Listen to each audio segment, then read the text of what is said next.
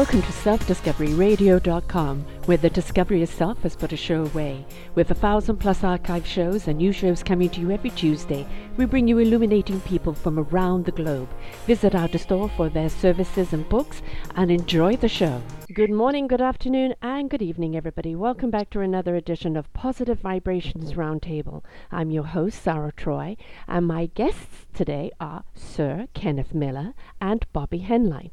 Both have been on the air with us here before, and both of them look to laughter as being a healing component. Sir Kenneth Miller, Bobby, I don't know, do we address him as Sir, his lordship? Do we bow down? I'm not quite sure what we're meant to do here. I don't know, if I need take a sword. That sounds great. Yeah, just Ken on this show. We're going to find out his story here and how it came about that laughter is being his healer. And of course, Bobby is a vet. He's been burned in quite a considerable amount of his body. He had to literally come back to life and discover what life meant to him, and he discovered it through laughter and becoming a comedian. So we're going to really talk today about why laughter is so important to our lives, why it's so important to our healing. And, you know, let's just face it, there's an awful lot going on in the world right now, and sometimes it could be very, very stressful. And sometimes we've just got to step back and have a good damn laugh about it, because that's the only way we're going to get through it. So two people with totally different lives, but laughter is the thing that's brought them together to hear on the show today, and why laughter has been such a healing component. So let's take the journey with them. We'll discover more about them through the show, and let's start with Sir Kenneth Miller and how he became a Sir. Welcome to the show, Sir Ken. Thank you very much, Sarah and Bobby. Basically, the Sir thing came about not involved with my cancer, but I was a volunteer, and I helped the United Nations set up a housing division which would create affordable housing worldwide. And I kind of ran that while I was still doing my business for about 10 years. And over that 10 years, you know, working in and out of the United Nations, I met a lot of people, a lot of ambassadors, a lot of very brilliant people, and a lot of very useless people, totally useless. Well, they just talked, and their objective was to keep their job, not to help. So they would never go out on the edge to propose something that might be successful. But if they just passed the time, they passed around papers, they could keep their job.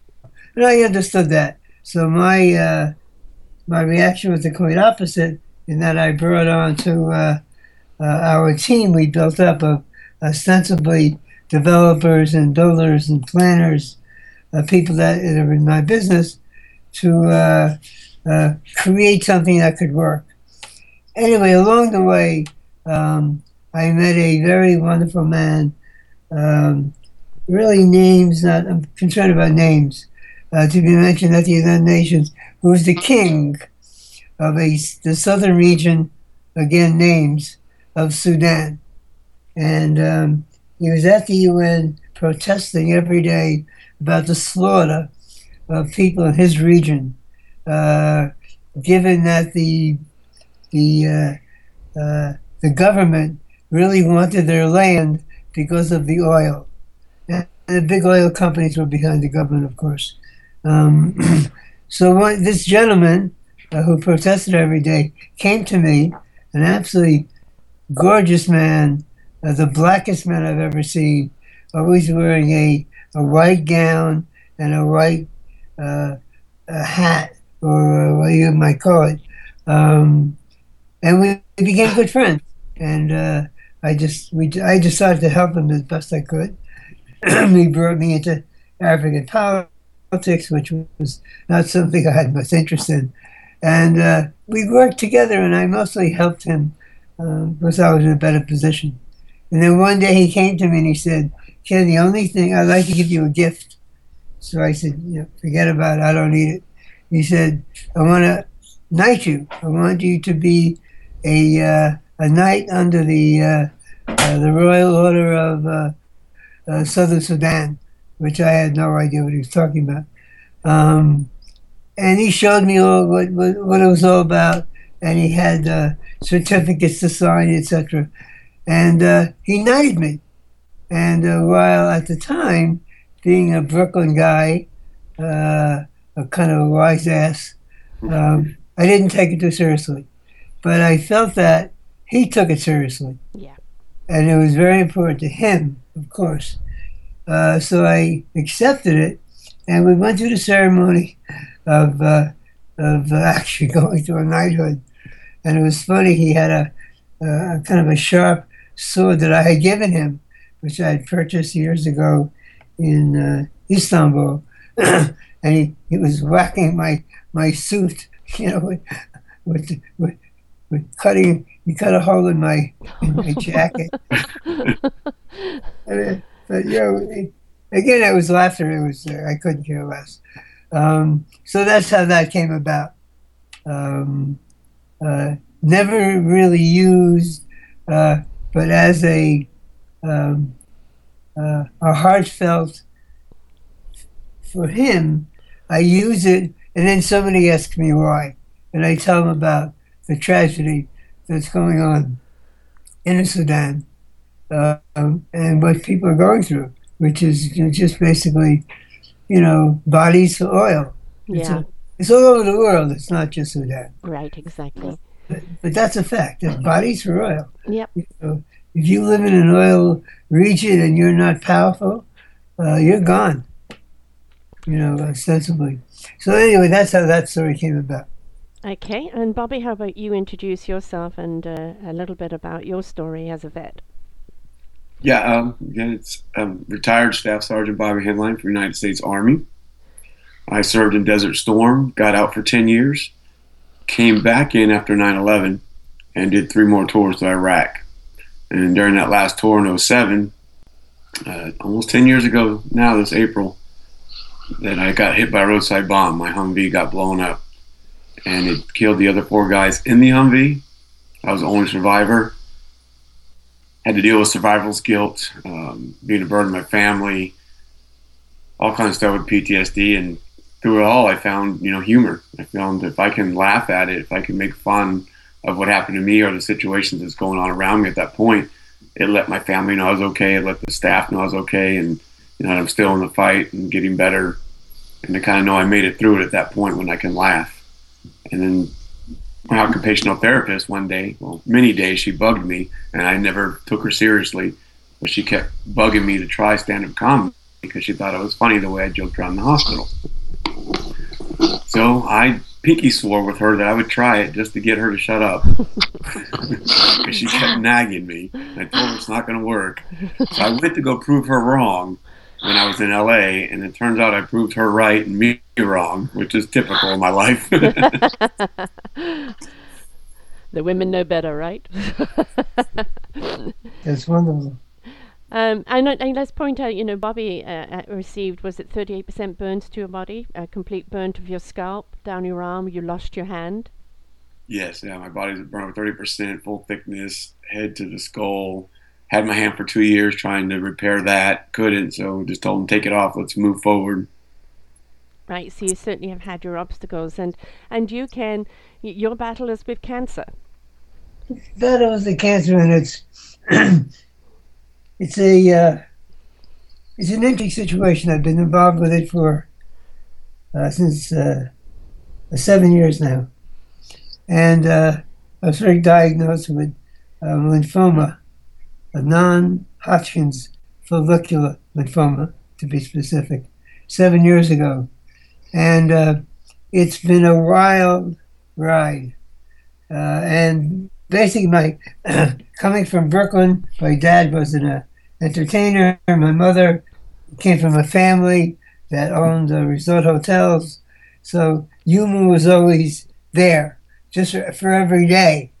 But I felt that what I was going through was almost like an out-of-body experience, and it wasn't me. Why, not why me feeling bad, but how do I deal with this?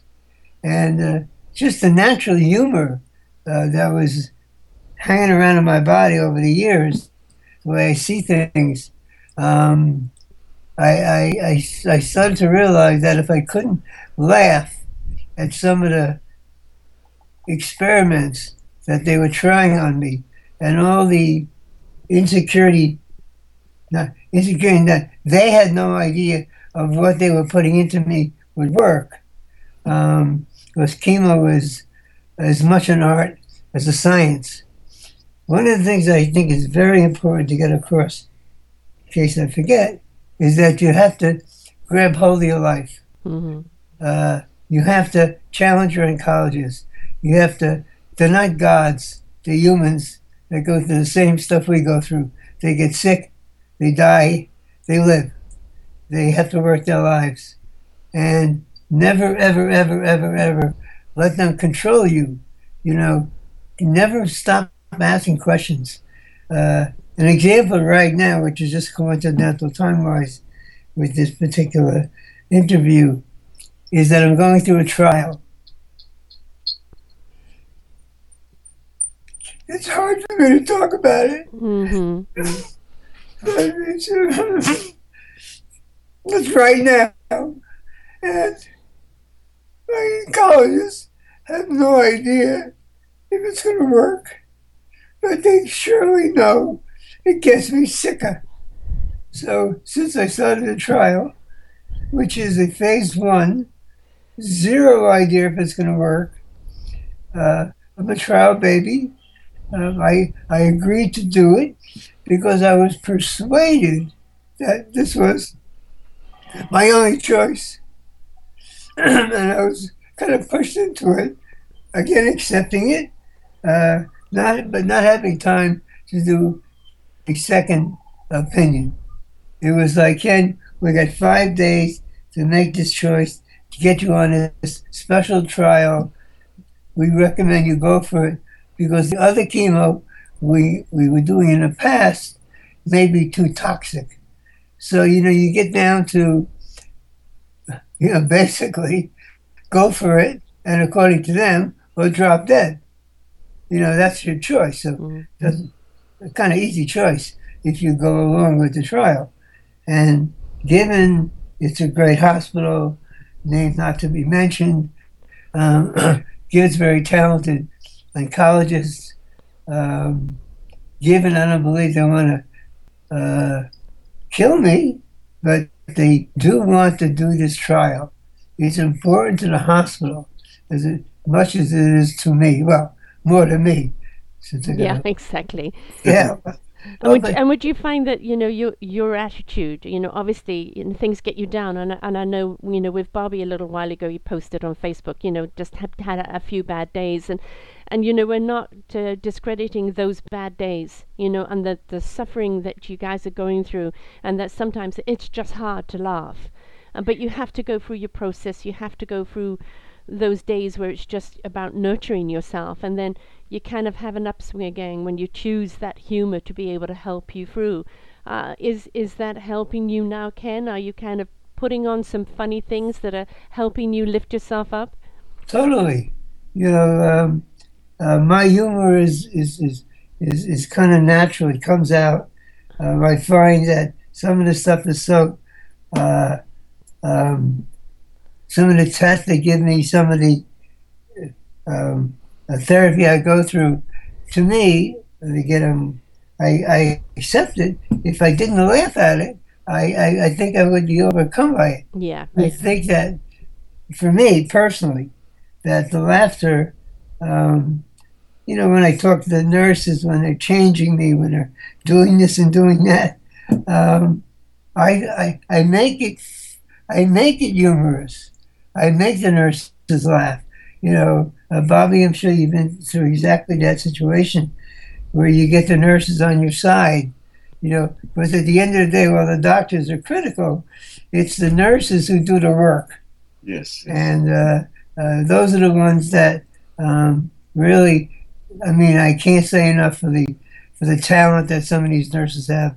And I find it sometimes above and beyond what some of the doctors recommend. Yeah, they're the salt. They really are. And I know with you, Bobby, were you about a year in hospital before you were let out, and you had some very very dark days there.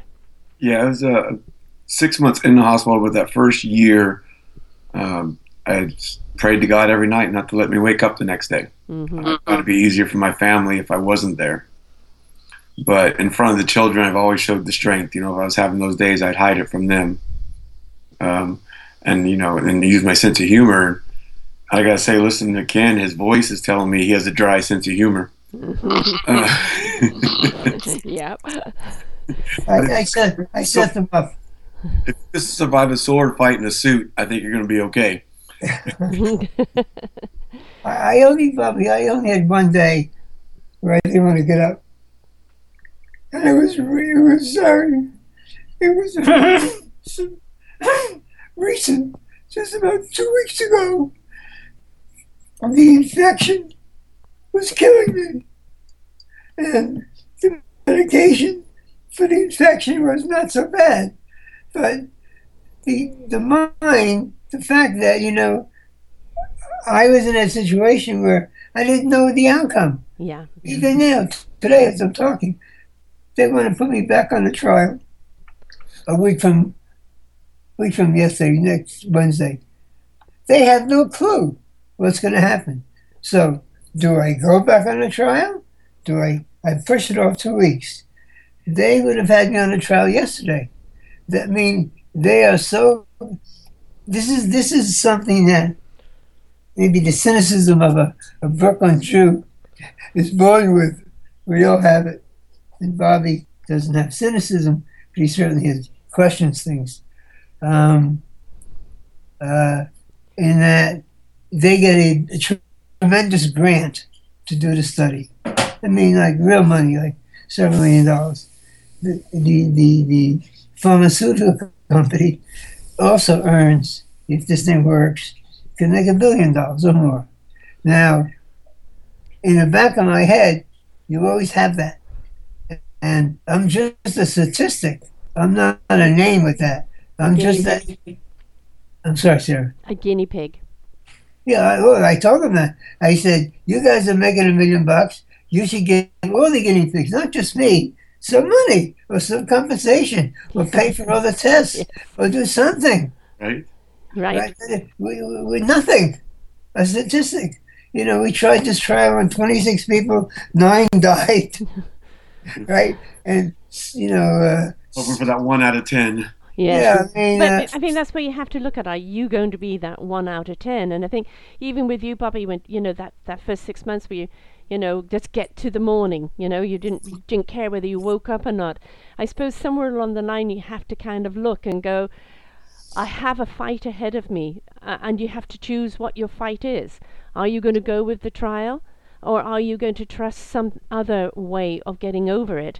And sometimes stepping outside of yourself into something that lightens your life up, that makes you laugh again, kind of helps you kind of look at the situation differently than looking at it from that moment of being actually in it. Right. When you're battling that, your energy, you're thinking so much about what the doctors are doing and the healing of that. But when you can step outside and you can laugh at it, it brings another energy to your body that actually helps with the healing too. I truly believe that's going to help with the healing, because even if the more down and down you get, then you don't even want to fight it. Your body is going to help you give up. But when you try to help your body get that energy and fight what's going on, I think that makes a big difference. I think that's your fighting tool. Being able to laugh at it and laugh at yourself or laugh at the situation. And yes, sometimes you have to force that laugh, don't you? It's forcing yourself to look at anything funny to lift yourself up. But it's raising your vibration, and that vibration becomes your healing commodity. And maybe that's where you need to be right now, Ken, before you go back on the trial, is just step out of yourself and have a few good reasons to laugh, and then you'll be able to see things more clearly about what decision to make next. Well, one of the things I've been doing is that there is, several psychologists involved. One is the head guy, who's a well-known lymphoma oncologist. And the other one is the trial leader. Now, the trial leader really is no interest. She just needs the go-ahead. And she's a genius, there's no question.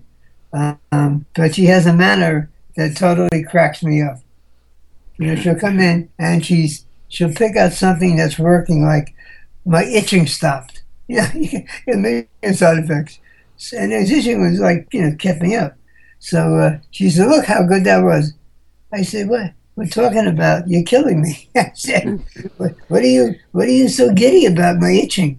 But that to her is a positive sign out of maybe 20 nonsense signs on this level of therapy that you should be concerned about. So I actually started laughing at her. I mean, not in front of her, but and when I'm with her, I actually force her to tell me what the hell is going on. I don't want to. I said, don't talk to me in medical terms, which she does.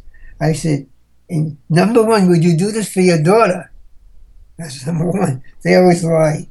Of course, it's the first thing I would do. Even if they didn't have cancer, I would do it. It's so much fun. That's what you get. Yeah. But in just the daily care when you're in a hospital. Bobby, you've been through much more than me, and I so feel sorry about it, but I see you so strong, and mostly you're such an inspiration to so many vets. It's fantastic. If you can go what you can go through, they can go what they through. With 300 or so, suicides a day? That's, I don't know if there's a statistic for cancer people, but it's a hidden statistic if there is one. They just can't make it. Right. I give up. I pass. Next step, like you said, I hope I don't wake up. Yeah. But you got to wake up. You've got to. You've got to keep fighting, and that's the thing. You have to keep believing in tomorrow. And I remember that there was a story of a guy that was basically told that he really had weeks to live with cancer, and so he went home, and I can't remember which comedy it was, but some sort of comedy thing that was long, that had many episodes to it, and he binged watched all of these comedy shows, and ultimately he cured himself of the cancer from laughing so much. And I think people say, oh, that can't be done, but I believe it can. Without the humor, would you got where you are, Bobby? Mm-hmm. Well, that's what I just posted. I don't know if you saw that. I'm at the gym working out, but it doesn't matter what kind of muscle you have on the outside.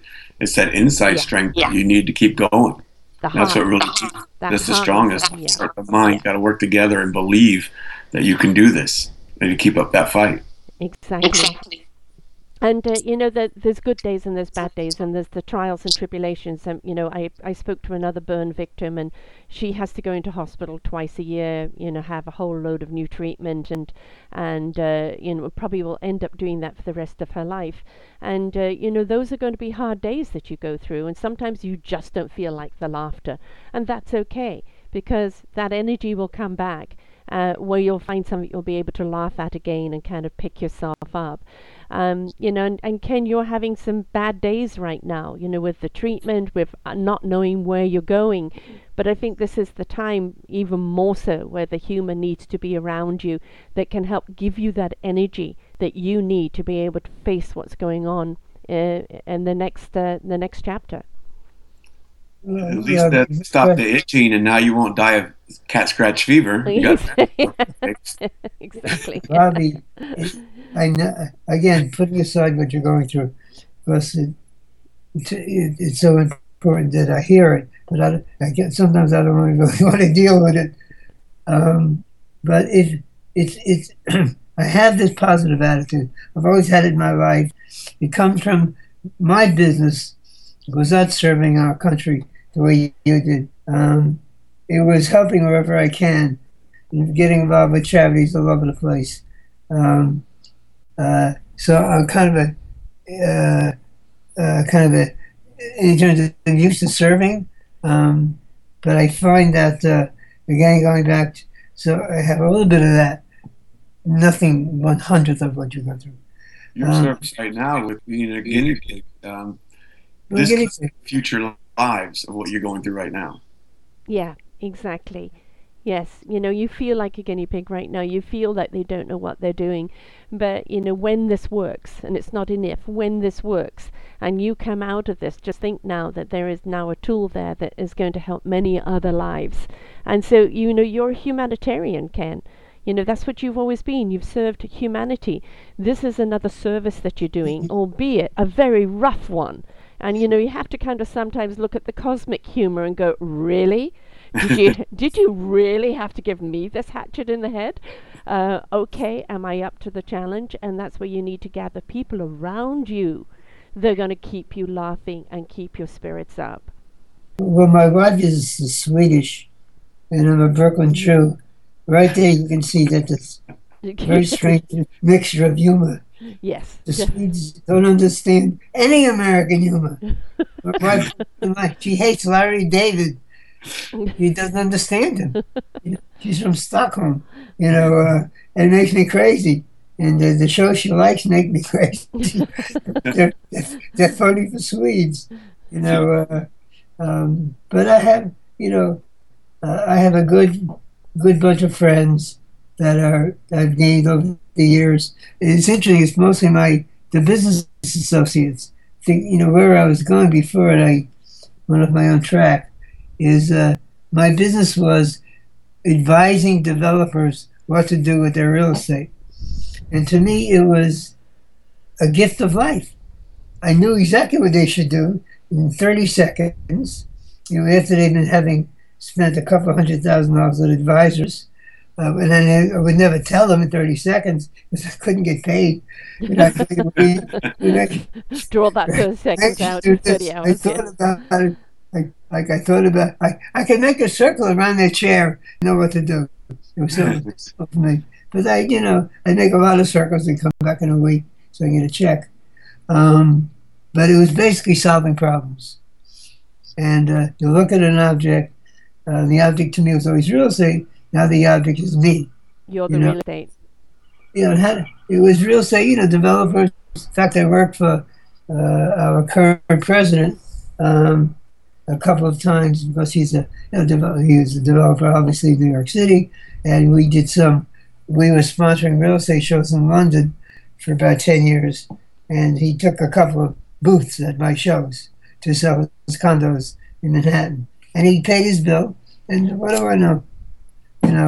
That's another situation. I certainly don't want to get into politics. Yeah, that is that a laughing matter? That's all depending on how you're looking at it. Yeah, we everybody has very strong opinions about that. Right. And you kind of don't want to go there. Right. No, exactly. So, Bobby, you're encouraged by the nurses to kind of go and try out being a comedian. But and you went out there and you did it and you found out that, hey, this is something I like to do. But it's not so much that you're cracking the joke, but that laughter that's coming back is a sense of kind of validation, isn't it? It's a shared energy that starts feeding you. It truly is. It's one just for me to talk about and get it out that helps me, and to see that others are understanding what I'm saying, and the laughter's coming back and the energy's going back and forth. And they're getting that whole story there. They're not just getting the joke. Back in their head after the show, they're like, wow, he just said all that. I'm going to be okay. I just got a message on Facebook today about someone that had a trial they had to go through last year. And she decided she needed to tell me what she went through and how she just kept looking forward to my posts, and that gave her strength to get through it. And I couldn't thank her enough for sharing that with me. I just think it's amazing how we can help each other just by sharing.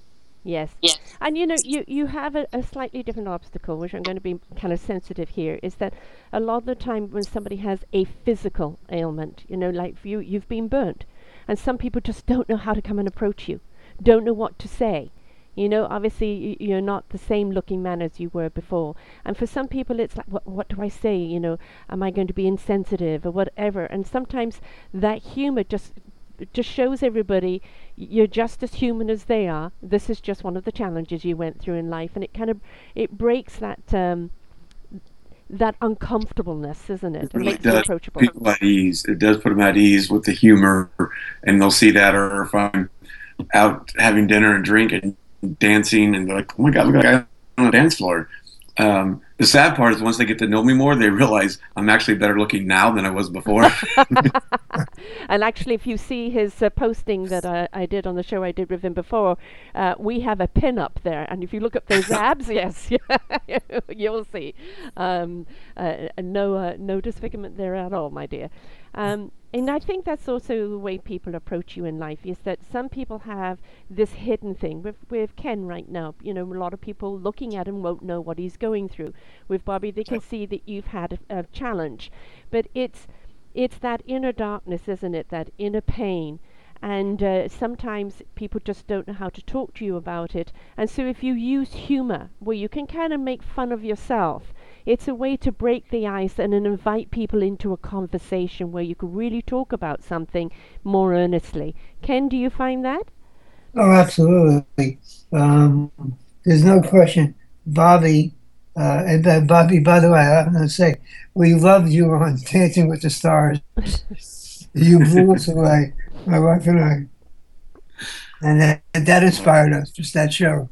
And I appreciate that you had the pelotas, the balls to do it, But it was wonderful. Yeah, people don't know how to talk to anybody that's going through something bad. Yeah. And I respect that. They just don't know what to say. How you feeling? How you doing? Because beyond that, they can't get into the normal conversation you might have with them. You Bobby might have had with them before the last terrible incident, and you were just scarred. Scarred all over. I find that. I'm sorry. I find my friends. They after a while they kind of peel off. Not out of love, not out of, but they don't know what the hell to say anymore. Exactly. And I never, ever, ever, ever, ever, ever complain. I never say I'm going through a bad thing. But I have several doctor friends who want to know details. So I do the best I can with that. But basically, it's sort of like trying to make my friends feel comfortable that it's okay to say anything to me. I mean, they're not the worst case scenario. Worst case scenario is this research oncologist who sees me as 22/123 BD3, and kind of doesn't ever really know my name. She just wants to continue on with her research, and I'm just a research pig. So it's for me to battle that, to ask the questions. Is this really the only way? Here are some other options. In fact, my pathologist is one of my best friends. A pathologist emailed me today. He said, as I sent him all the research material, he said, what I'm reading is you don't have to go through this. You should rethink this. Now, he is not have to make that decision, right, of life or death, which my oncologist is telling me. But he says, as a pathologist, I see there might have been some alternative ways. So what does that mean? That just, in a positive way, it opens up that my questioning with my oncologist team is correct. But it always leaves that little ding in the back of your head, was it right? Is it the right decision? I think if you're questioning sometimes so much, then obviously you need to seek different answers. And I think, as you said, sometimes you're bullied into something because people say you've got to do it in life or death. But sometimes we have to step away and go, okay, take that deep breath.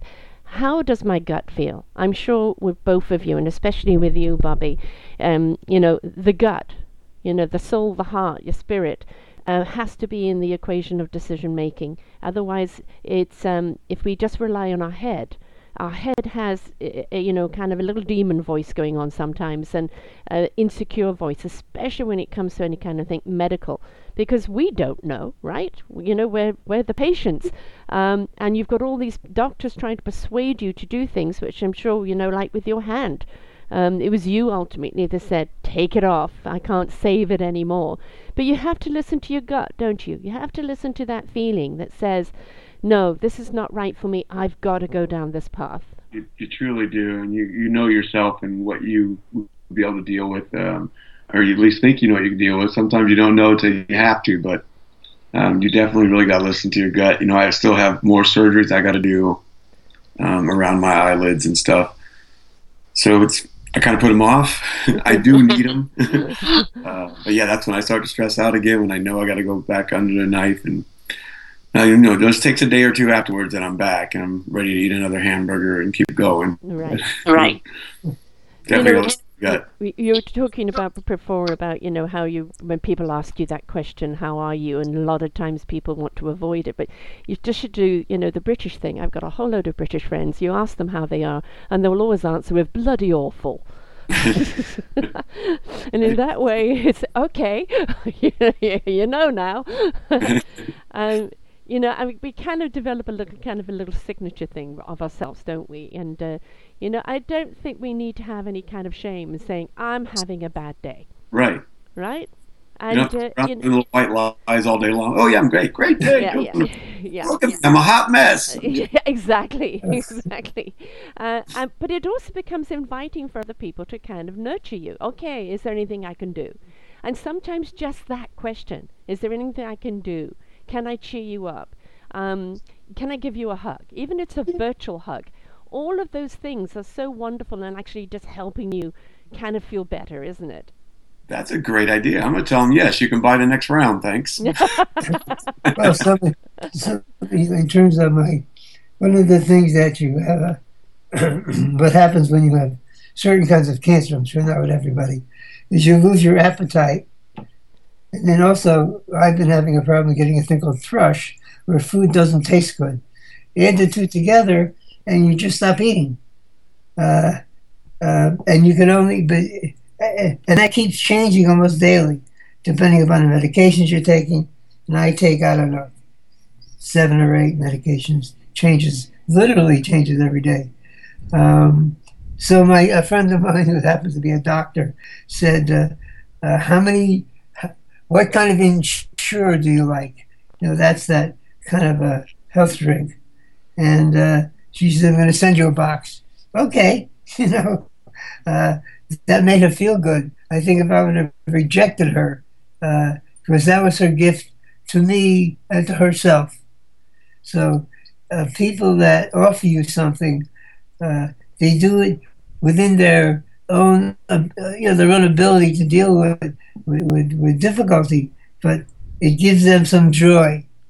Yes. So they care. Shows they care. And the thing is, whether you take it or not. I think it's that kind of kindness, that kind of knowing somebody cares to reach out and do something for you, whether it's what you want at the time or not. The fact that they've taken the time to do it, I think, is already a wonderful, Yes. healing commodity, to you, because a lot of people go through, what you're going through, Ken, and what you've been through, Bobby, alone. They don't have the support, and that's the killer, isn't it? The no support. Truly. Well, my only support on a daily basis is my wife, who happens to be, between you and I guys, don't know how she does it because it's so stressful, but she focuses herself on caring for me. I mean, that's her first priority. I thank God for that for me. And she does it with great humor, Swedish humor, one must say. And I, basically, probably one of the reasons she even married me is my sense of humor. I say that because she tells me that I make her laugh. And exactly. She likes that, because I see the absurdity in everything, pretty much that, how important it has been for me to look at what I'm going through, as I said, Bobby and Sarah, and it's kind of looking down at what the hell is going on. What I look at all the players, and thank God I'm still able to. Even I just left the ER, the hospital Tuesday. I was in the hospital. Didn't know if I could make it, but they just literally threw me out. They knew you had a show today. They knew you had to be here. That's right. Yeah, a nurse called up an hour before. She says, "I'm coming over to do your vitals." I'm sure Bobby knows what that is. So I said, "No, you're not." She said, "No, Kenneth, we want to check up on you. Do it tomorrow. I'll be okay today. Not to worry." It's. By the way, it's choices. This makes me feel better.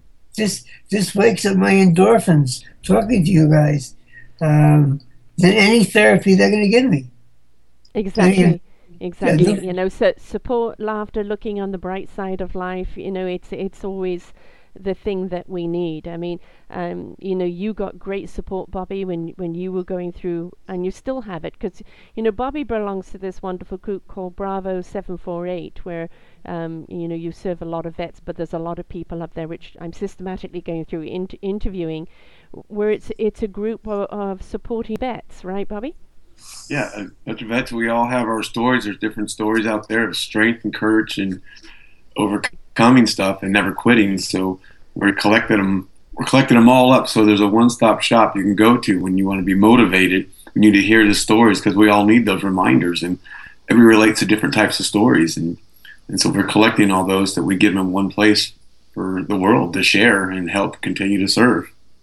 And I think that's the point of life, is that there isn't anybody that goes through life without having to face a challenge. We all have our ups and downs, and some, as I said, are the 2x4s, and some are just a trip. And it's how we get back up, why we get back up. And when we look at that, we're here for a reason. We're here to serve humanity, in whatever gift or gifted way that we're given. Then we actually have a reason to live. And I think it's the people that don't have that reason to live because they haven't found that gift that get left behind. And, for both of you, your book, Born Crying, Enter Crying, Exit Laughing, Ken, is one of those things that lifts people up, and it's your personal journey, and how laughter got you through it, and with you, Bobby, becoming a comedian and showing people, breaking down that barrier, that stereotype, and healing through laughter, which also gives permission for people to laugh at themselves, which I think is very important. These are gifts and services that you're giving back to humanity, and that without, we would lose a lot more people. Very true. We got to be here for each other. We got to share, and like I said, keep giving back humanity and help lift. You get to a certain level, you reach down, you bring somebody up with you, and then they'll reach down. It's a positive ripple effect. It is. It is. It isn't like, oh, I found laughter, now everything is fine. As you posted the other day, I've just had a bad few days. And we're all going to get those.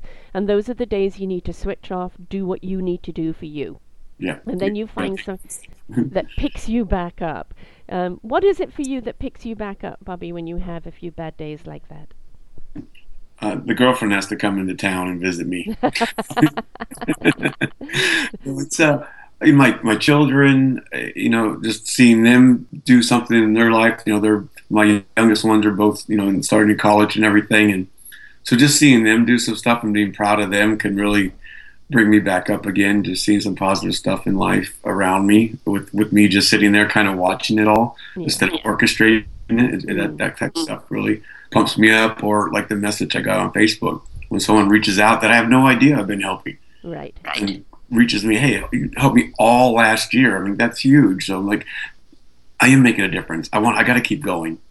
Exactly. Sometimes it's bigger than you, but at the same time, don't forget to nurture you along the way so you can continue to do it. And Ken, you're right in the midst of it right now. You're at that decision thing, and after this show, I'm going to send you a whole load of other shows I've done on people that have been through cancer and come out of it in a natural way. That's the reason I do these shows, is to share the knowledge. We learn from somebody else's journey. we get inspired by somebody else's journey. I mean, hearing what other people have to do to come through it gives us the tools on how to come through it ourselves. So I'm going to send you that, which I'd like you to listen to and see if there's somebody there that can send you in a different direction. But although you're going through a very hard time right now, Ken, you're still having the courage to speak with us here right now and to share it and not give up. You didn't cancel, and that is, that is very, very positive in itself. Well, I know what works for me. What works for me is, first of all, is working with you, Sarah. You're so special. But also wanting to actually connect with Bobby in a smarter way and tell him how wonderful I thought he has been, and I can imagine how many vets you have saved and helped, and just really probably you'll never know ever how many guys didn't pull the plug because of what you went through, and they couldn't, and they were facing the same, and they just didn't want to do it. It was too hard. I find the fact that the book, interesting enough, putting it aside, I wrote it, has helped people because I've gotten a lot of emails. Doctors feel it's the right advice, positive thinking and laughing. Mm-hmm. Friends have contacted me saying they just, in the simplest way, you're inspiring me. They don't have to say much more. Makes me feel very good. That's positive. So I find I need to have that. Probably I don't know if I need to have that, but I kind of need to have that. A little assurance that what I'm going through. I just finished my second book. I'm thinking of a third book. We're trying to make a movie out of Bush Bobby. I think it could be a fabulous movie made out of what you've been through to inspire people. Yeah, I agree. Absolutely. We're trying to make a movie out of my little book, which is a humor movie, a funny book about cancer. I mean, there isn't many funny movies about cancer. So, we're working on it. Whether anything happens, who knows? Well, it means you've got to stick around. So that means you've got to keep fighting. And it means you've got to keep laughing, right? Because you've still got a purpose here. I want to watch my movie. Exactly, exactly. And I think that's what gets us through the day. I have not been through what any of you two have been through, and I always, have no idea whether I would have the courage or not. I've had my own dark days and my own journey, and I know sometimes it's darn hard to get through things. And for me, watching something that lifts you up, that touches your heart, that lifts your spirit, and of course music is the thing for me that really gets me through things.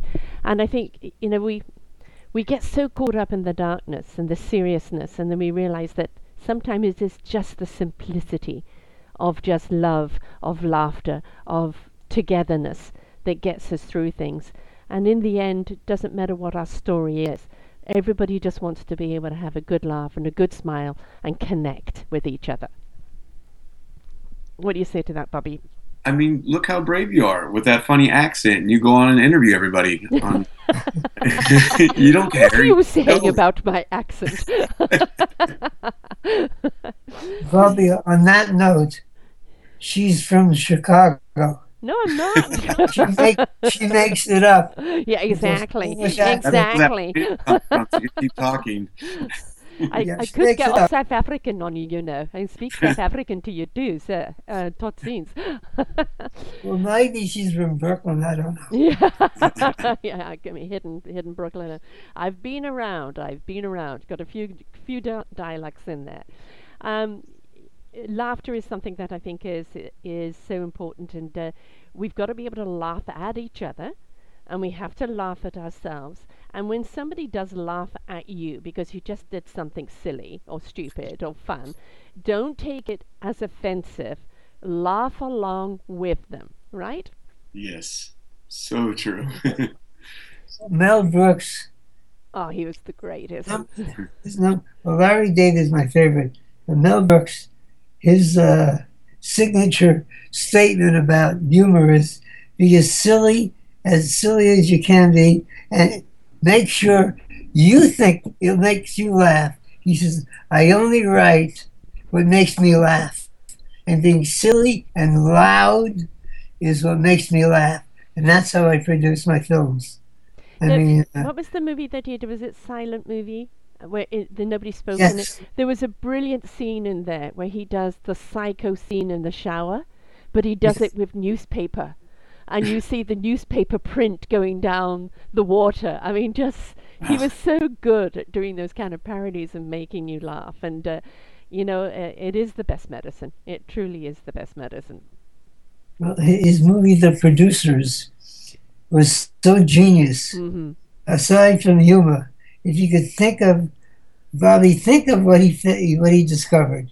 He discovered that if you make a show, Broadway show, and if it fails, you make more money than if it's a success. So, I think there's a few business people that took right? that on, right? I'm going to fail and write it off as a tax thing. Yeah. So they tried to make the worst play ever, and it turned out to be funny.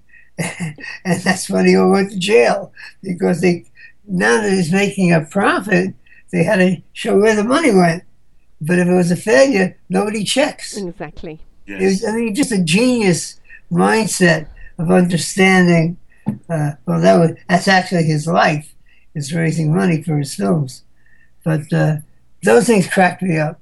You know, people just dealing with understanding your situation and Making light of repeat. it. Yeah, it's just a pleasure, and again, something that makes me laugh and makes me feel good. I mean, I've seen some of your comedy skits, Bobby, and like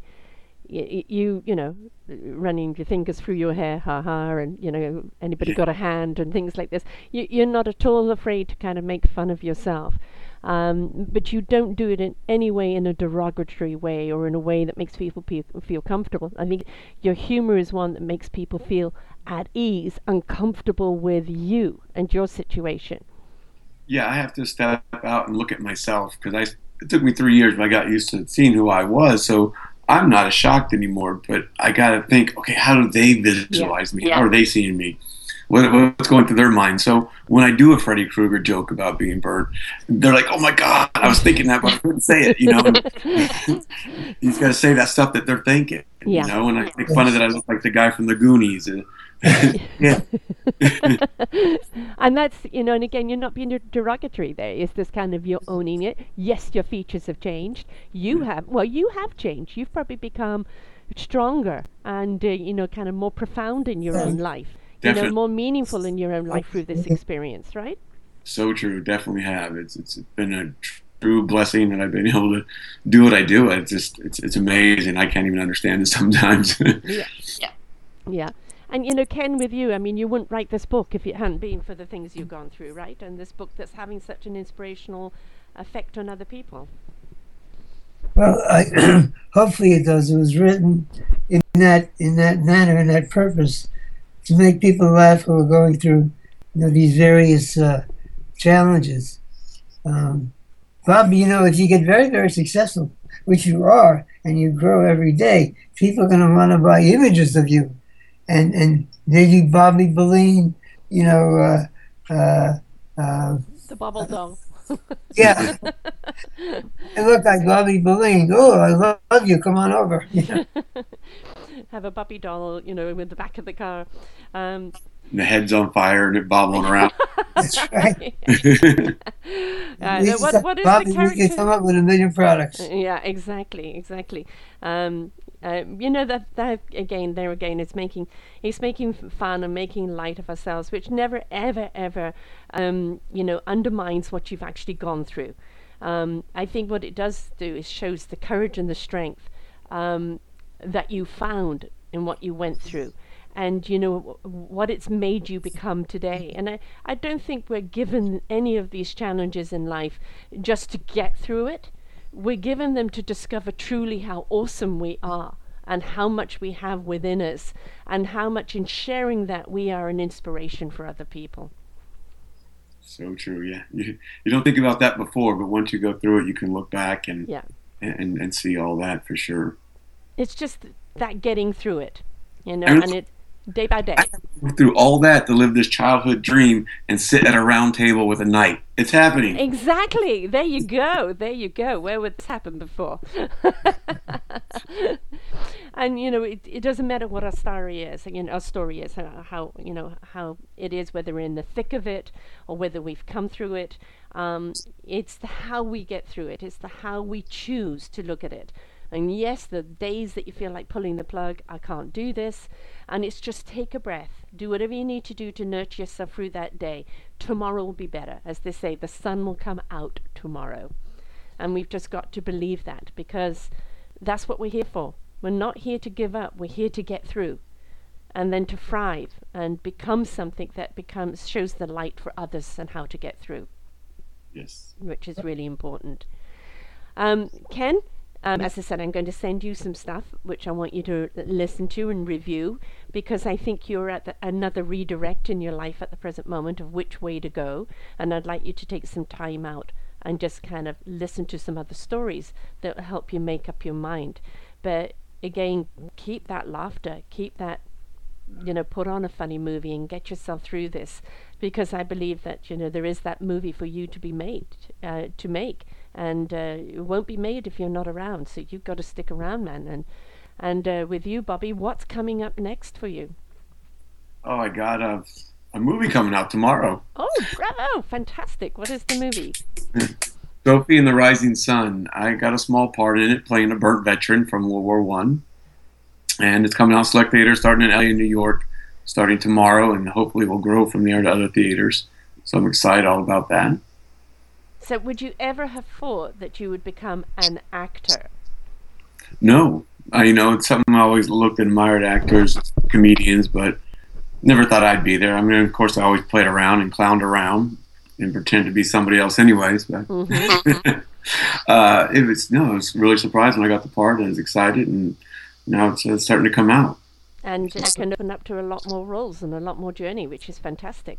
Yes, and then the more roles and stuff I'm out there, the more I'm hopefully helping other burn survivors to see it's okay to have these scars and you can keep living. Exactly. And, the other, I think, important message is to understand that you may have scars, but that doesn't make you any less of a person. You're not defined by the scars. You're defined by your character and your actions. And as a society, people sometimes can't get beyond the visual.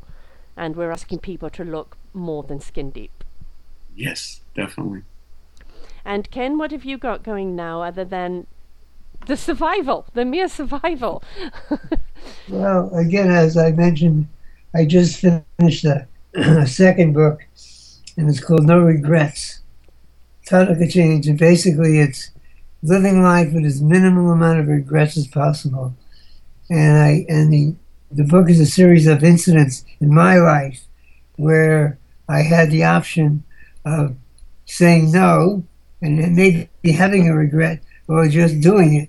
And probably 90% of the time, I just do it. That's who I am.